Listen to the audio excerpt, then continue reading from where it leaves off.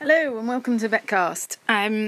Today we're going to be looking at Kirby's Rule of 20. This is something most of you have heard of, but it's aimed at small animal practitioners, again, very much like myself. I work in a first opinion, one vet practice for the vast majority of my time. But at the weekends, or if I pick up extra shifts here and there, then I can work either in an emergency and critical care section, or managing the hospital in one of our clinic's main centres. And so for me, the Kirby's Rule of 20 helps me manage those critical care cases and just remind myself and make sure there's a kind of a checklist side of things to make sure that I'm addressing all of those patients' concerns. So for those of you that don't know too much about it, here is a rundown of it. Importantly, this podcast is by no means a reference for matching what's available in specialist care settings. There are some increasingly available specialist critical care settings. More a general practitioner who wants to do a really good job with a critical care case that walks in through their door. So just talking through the background behind it, Kirby was a nurse who came up with this Rule of 20 as a checklist to make sure that you're addressing all of that patient's needs. So just to run through the 20 there. Fluid balance, albumin levels, glucose levels, electrolytes and acid-base side of things, making sure we've got oxygenation, looking at the patient's consciousness, their blood pressure, their cardiovascular system, they're maintaining their temperature, keeping an eye on the coagulation, for any anemia, looking at the renal function, managing any infections, monitoring GI motility, reviewing and checking drug dosages, checking nutrition levels, addressing pain management, wound care, bandages, that sort of thing, the nursing care, the everyday care, and looking at a little bit of TLC for that patient, also vitally important. So this is something that can be equally valuable for both vets and nurses to make sure that they're addressing there. So first of all, looking at fluid balance, the aim basically to ensure that we've been providing sufficient perfusion and sufficient hydration, and this is the mainstay for a vast number of our critical care cases. Perfusion, importantly, is that intravascular volume, whereas hydration is that interstitial volume. So perfusion, just remembering, we're looking at heart rate, mucous membrane colour, pulse quality, mentation, blood pressure, urine output, blood lactate, all of those sort of things to assess their perfusion levels.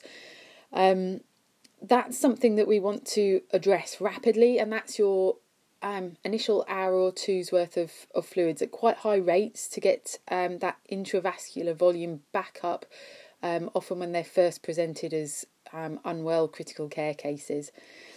Hydration measured slightly differently, looking particularly at skin turgor, mucous membrane moistness, corneal moistness, and monitoring things like body weight. You can, very clearly see, patients that you've seen a few days before, you can clearly see they've had a sudden weight loss in a very short period of time, and usually that is fluid.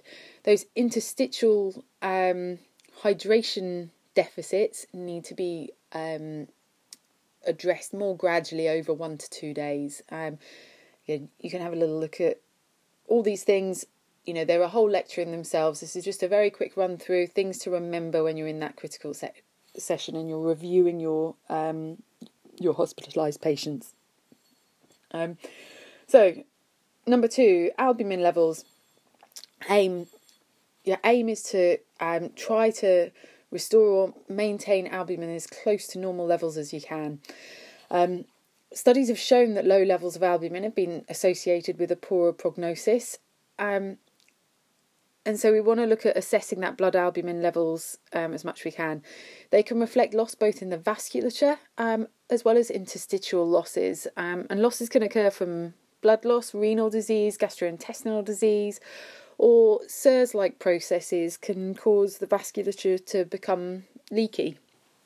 It's also important to remember that it's a negative acute phase protein. We're normally thinking of other acute phase proteins like that go up when there is infection, but with albumin, it actually the production levels drop during critical illness. So it is something we need to address there. Often we're looking at restoring this with plasma transfusions.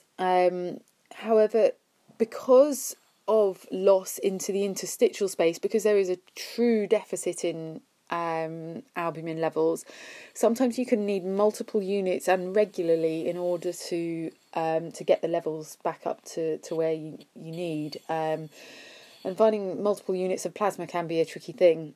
There are some canine albumin products now available on the market, so those ones might be more cost effective with less total volume, but I have to be totally honest, they're not something that I have used in general practice. If anyone out there has used them, I'd love to hear about your experience of them. Let me know, have they been helpful, successful, any side effects? That would be great to hear about. The other thing that we can use if we haven't got albumin itself, but we need to maintain that oncotic pressure, is using synthetic colloids. And that used to be very much the thing, but these days most of the studies have shown that providing synthetic colloids in the vast majority of cases don't improve outcomes, and that crystalloids are the way to go. And certainly synthetic colloids can provide that synthetic pull, but not provide any of the drug or hormone transport roles that albumin contributes to, and so not as helpful. Glucose levels. So that's number 3. Obviously, we want to try and keep our patients normoglycemic as much as possible.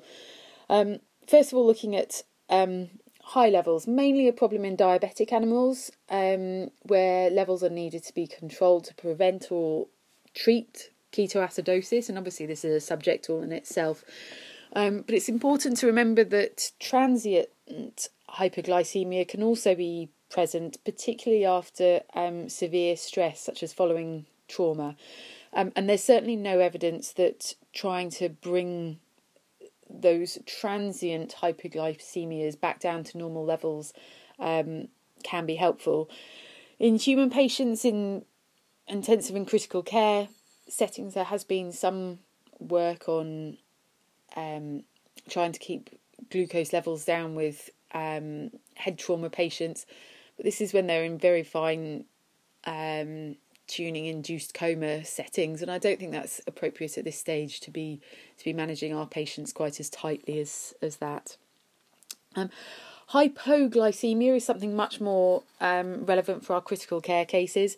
It's a definite risk for patients that are septic, that have very poor nutrition levels. Obviously, they're very young or small. You see those with portosystemic shunts, severe liver disease, some neoplasias, Addison's, or even again, your diabetics where there's been a iatrogenic insulin administration there. And certainly you want to look at supplementing that where necessary, usually with IV dextrose, but make sure that it is diluted adequately there. So next one, number 4, electrolytes and acid-base balance. One of the big electrolytes we worry about in critical care is potassium. Very commonly we see hypokalemia, and our most common crystalloids, all of them are slightly low on the potassium level. So if they're low to start with, that can often not help the situation. Certainly hypokalemia causes lethargy, and it's usually caused by gastrointestinal, renal losses or poor intake. And so considering spiking the fluids can be helpful. Hyperkalemia is obviously extremely important, can cause bradyarrhythmias, so start thinking of that if you're hearing any abnormalities there, and can be immediately life-threatening.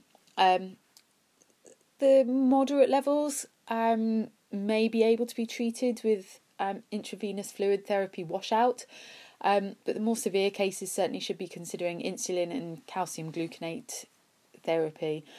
One alternative, some people like this, others prefer to not to insulin, is actually to treat with glucose. The glucose causes endogenous insulin release. That insulin then causes the exchange of potassium at the cell level, so that the potassium is pulled into the cells and out of the bloodstream there. Importantly, it's obviously also important to address that underlying cause.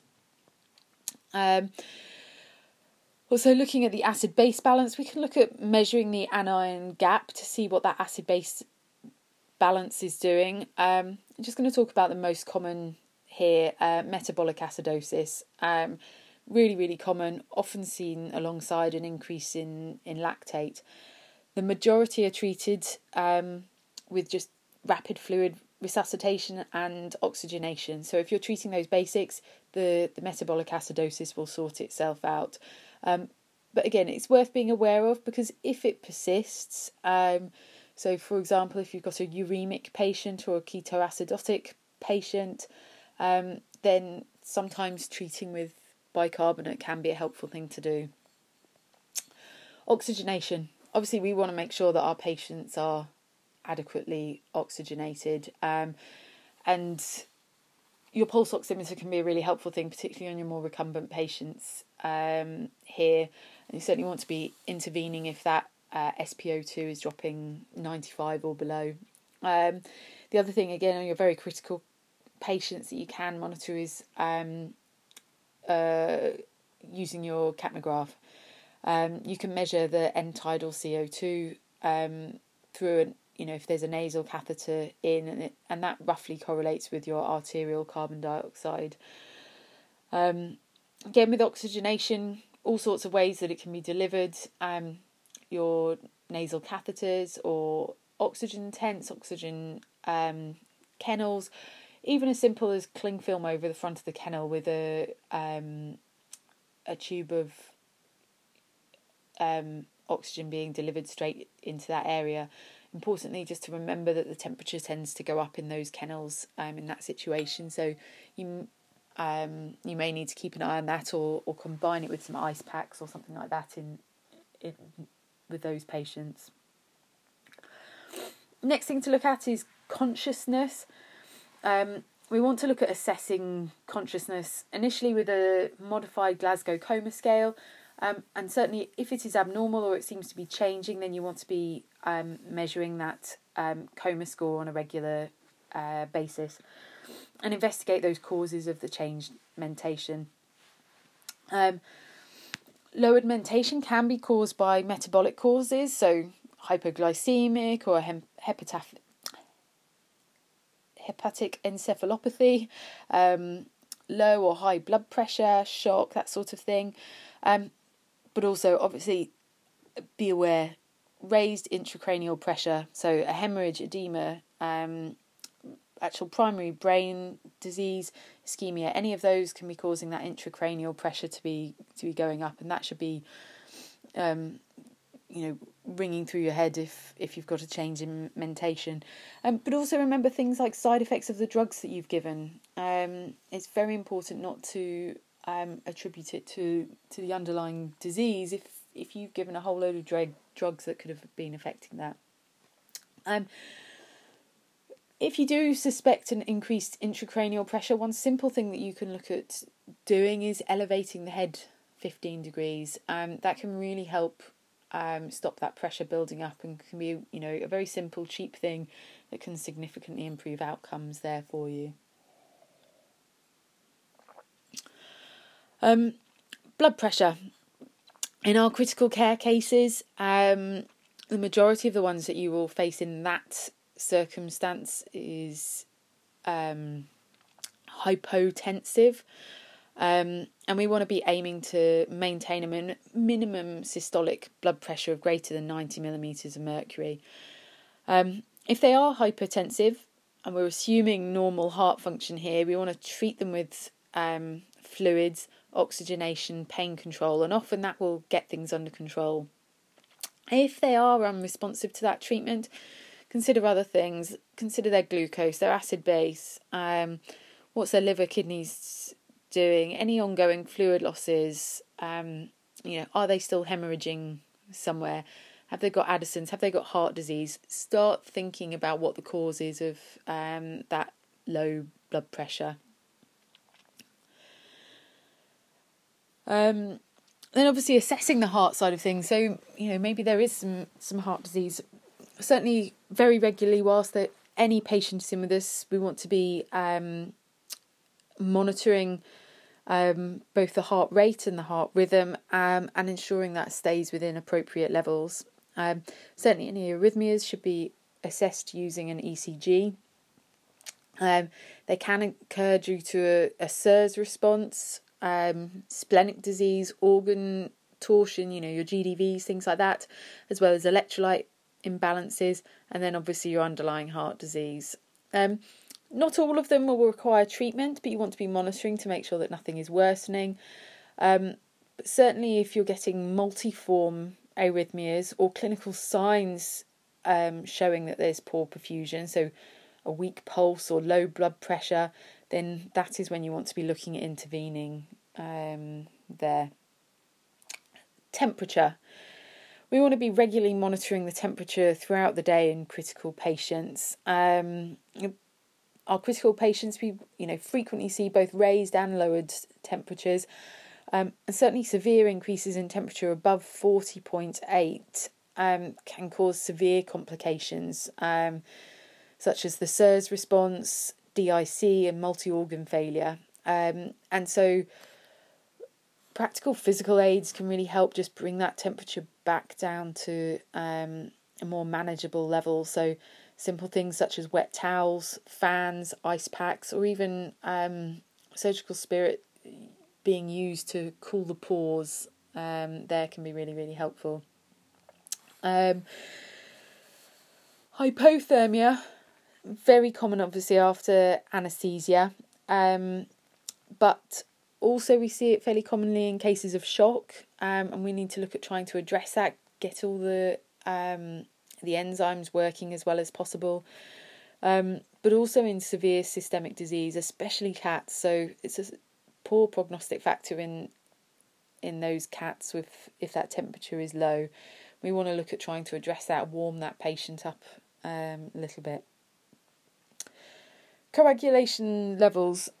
Obviously we have the cases where the actual underlying illness is a coagulopathy of some sort, and again they are like your rodenticides or snake bites. They're something to think about in their own right, but with critical care patients of all types, then we want to be looking at detecting DIC in particular at its earliest stage, to try and slow, ideally completely prevent its progression. DIC develops after any period of basically vascular stasis in the body, so shock, trauma, when the tissues are exposed to very intense inflammatory mediators, such as during the SIRS state. Initially, the body goes through a hypercoagulable state, and all the coagulation factors are sent out there into the body. So it causes clots all over the body at that stage. It's only once those clotting factors have been used up, you then end up in the hypocoagulable state where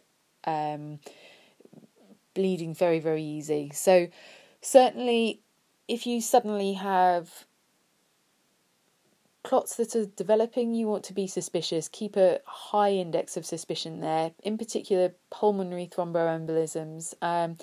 So definitely should be suspected when there's significant hypoxemia, even though your x-rays are pretty minimal, very minor changes on them. And if you see this state, you want to be looking at treatment with plasma products to try and counter this side of things. Anemia, we want to be monitoring that side of things. We want to be maintaining adequate red blood cells to enable the perfusion of tissues. Not all anemias require treatment, but if they are anemic, we should be monitoring this. They will require treatment once signs of lethargy, weakness, raised heart rate, respiratory rate, and the blood pressure starts to drop. This will happen. These clinical signs will happen much quicker in the acute cases than the chronic cases. And so we may need to intervene with blood transfusions of some type. We don't have the evidence in our cats and dogs, but certainly in humans, conservative transfusion management has been shown to have better outcomes than aggressive transfusion management. So basically trying to get your PCV up to a level of about 20% rather than trying to get it back up completely to normal levels at 30%. The other thing that can be worth just having a thought in the back of your head are the slightly more unusual ones of methemoglobinemia and the carbon monoxide poisoning, so causing either the muddy coloured gums or the brick red gums.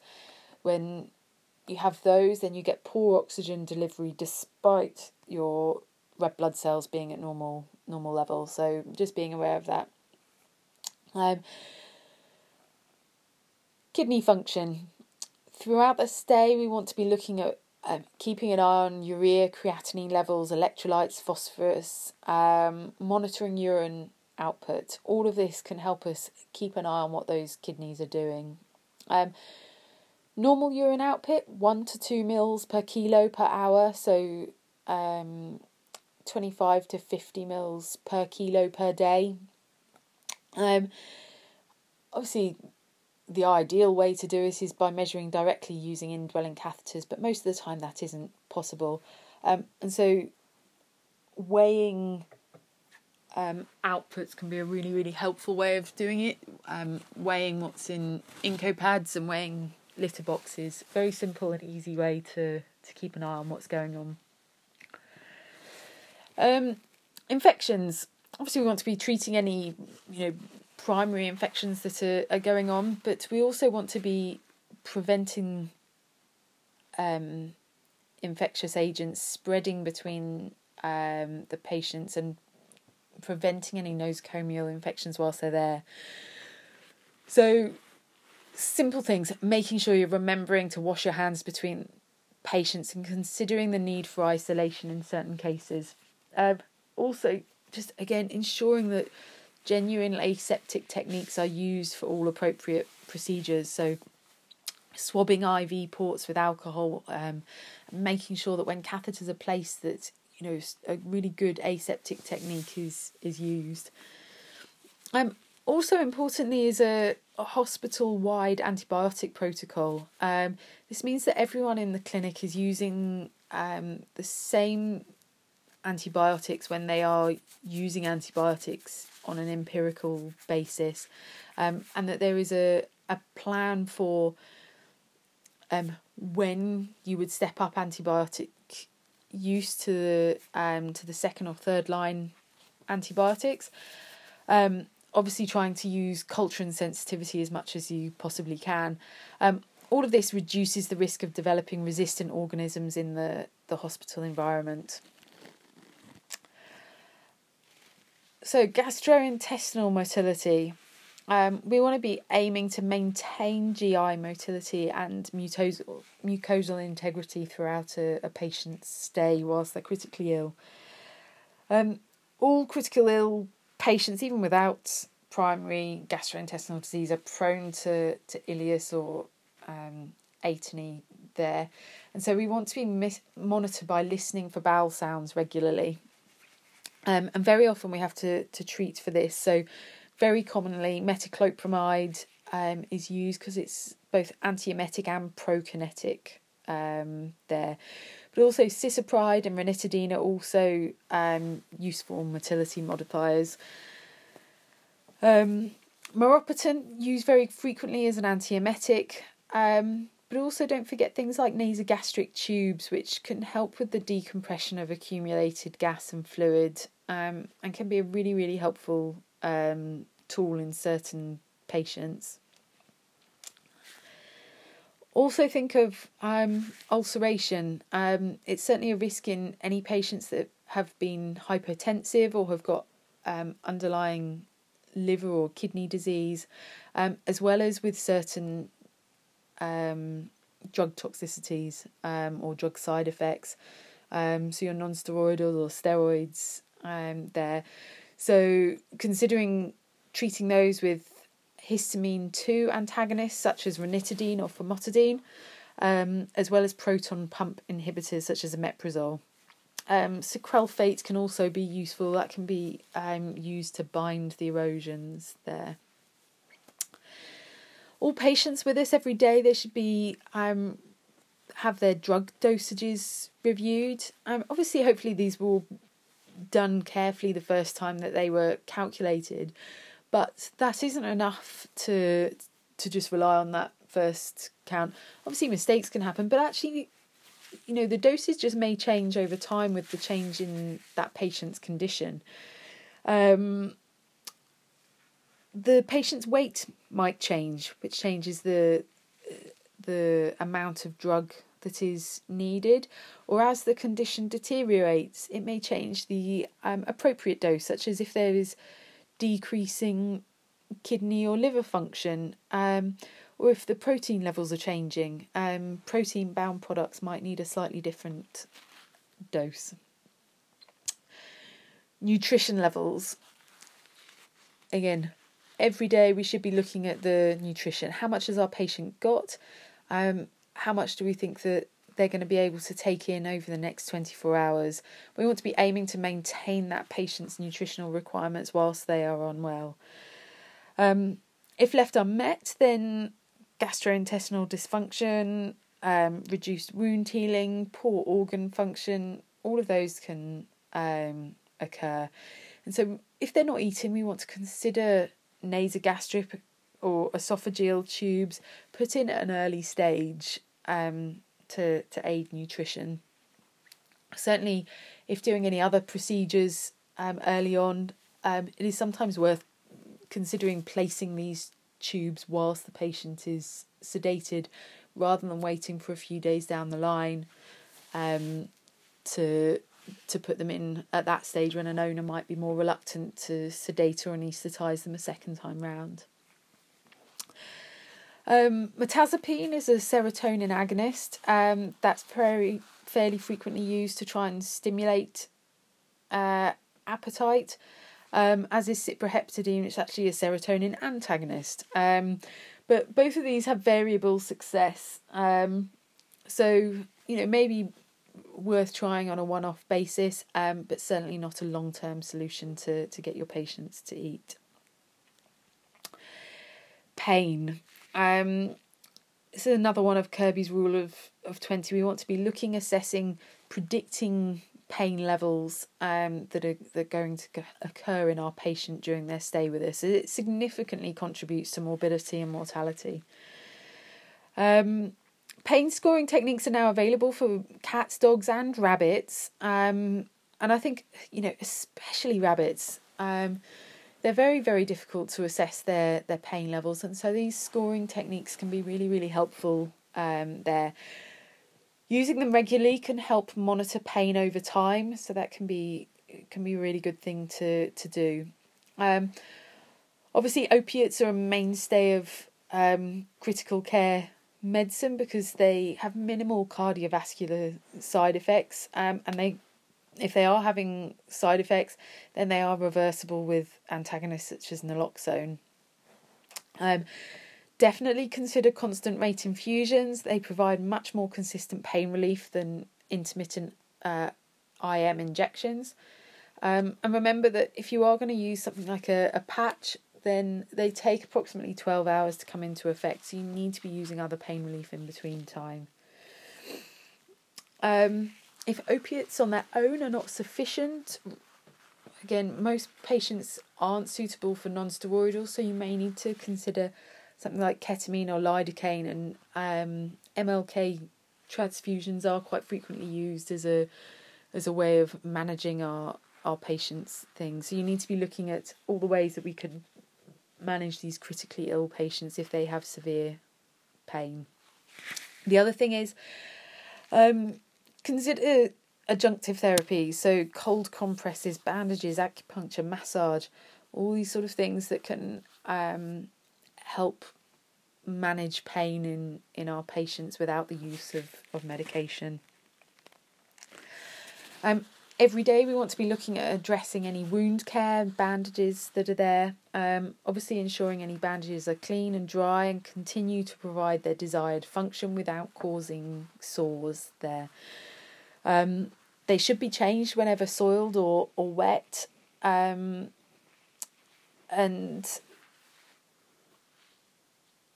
bandages can be used, even in the short term to help protect wounds in that initial stage until the patient has been stabilised enough for surgery to be performed. So remember, they're a very important tool to help prevent an infection developing it whilst there's an open wound still there.